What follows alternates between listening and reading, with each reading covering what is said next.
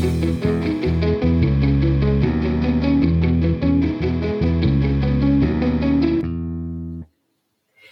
and welcome to the podcast. Conversations happen every day, don't they? How are you doing? Is everything okay? Passing comments. But it's really, really tough sometimes to have the conversations that need to be had. In this episode, I delve into why difficult conversations are really important, not only for your personal growth, but also to change the way that you have been communicating into a better and brighter future for you, your family, and just everyone around you.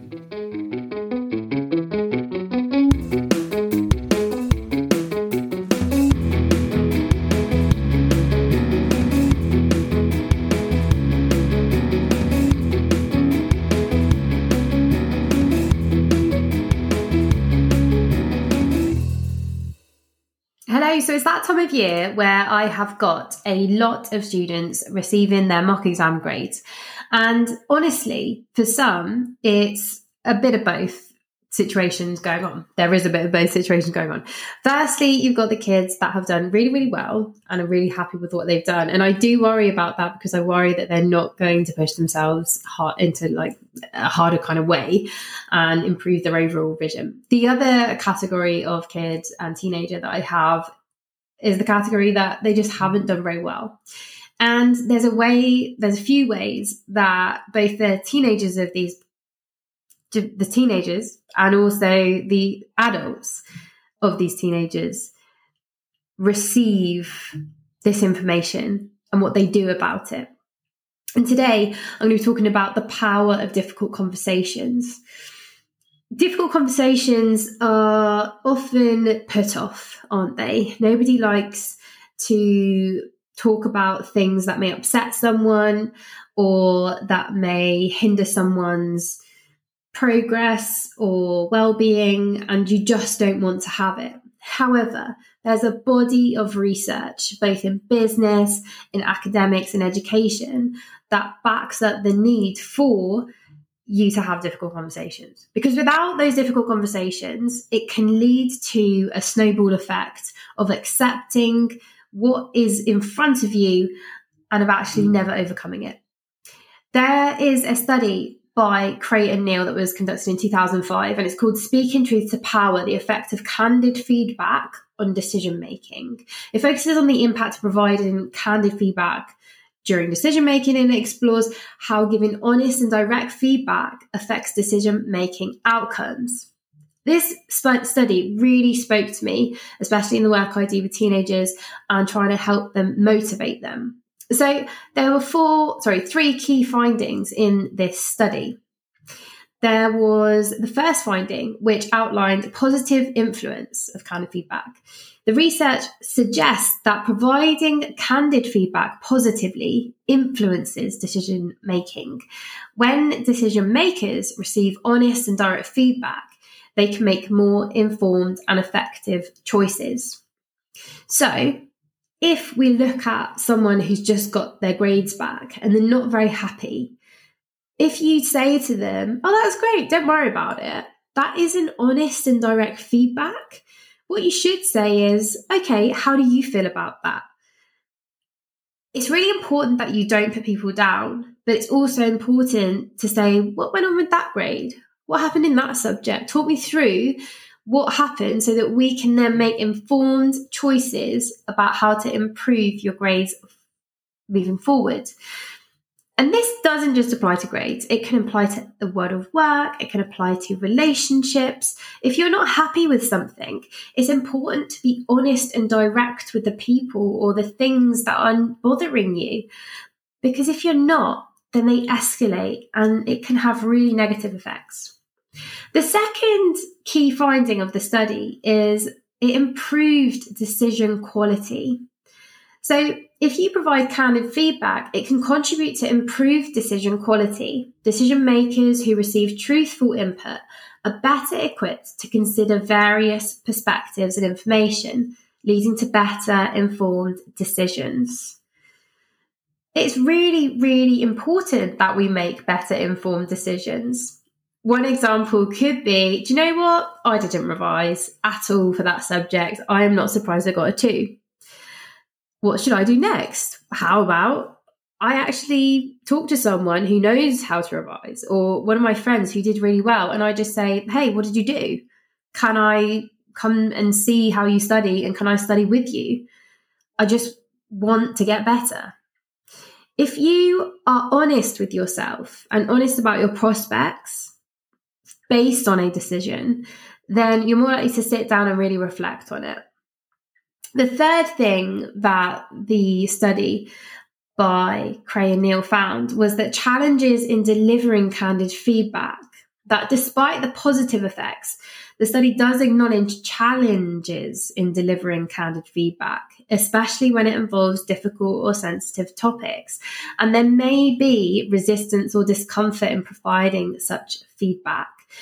And I would say that this is probably the case when dealing with either your own child, because they are at home and they may argue with you, or if you are an educator and you are talking to a parent who is not necessarily the biggest fan of the school system, rightly so, but then will target their annoyance and frustrations back at you rather than having a good conversation about what they can all do together.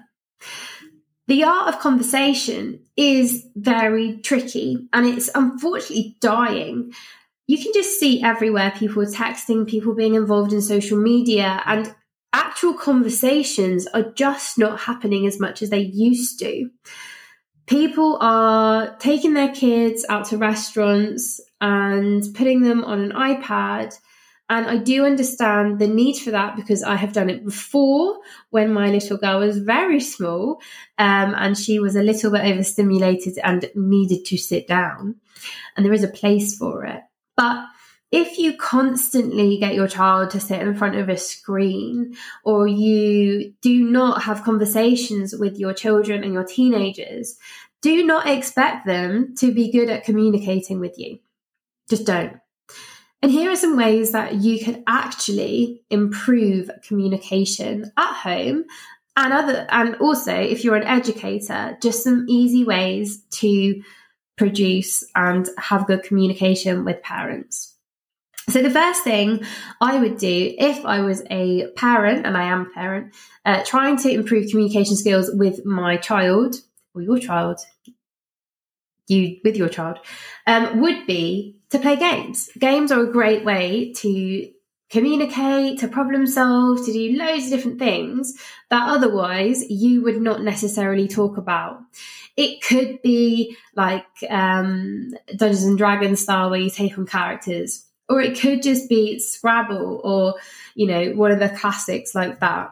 But having communication, and if someone's cheating, like, how do you deal with that? Because ultimately, these kind of situations do build good and really reinforce good communication skills. You're having to do eye contact, like all the basic stuff that sometimes children lack, and teenagers definitely lack because of a multitude of things, not just screen time, but also COVID and a lack of in-person communication experiences.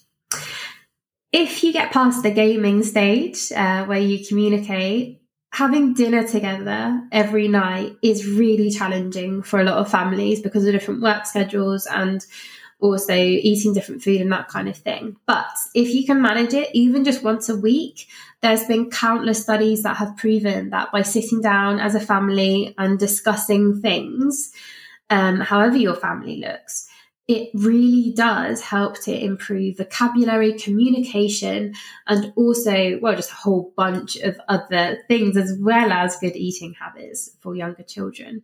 So sitting together, definitely playing games, easy.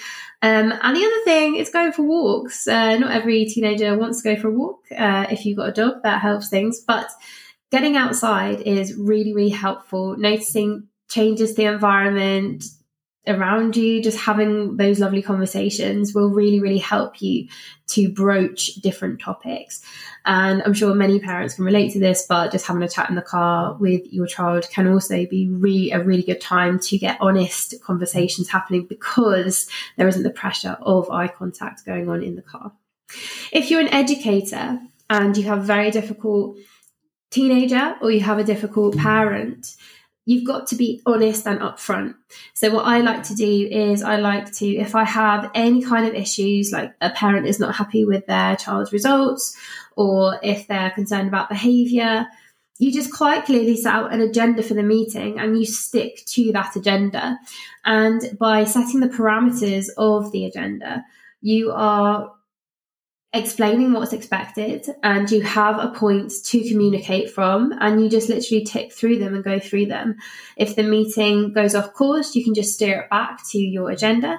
And it also helps with time management, and it helps to be more direct and honest.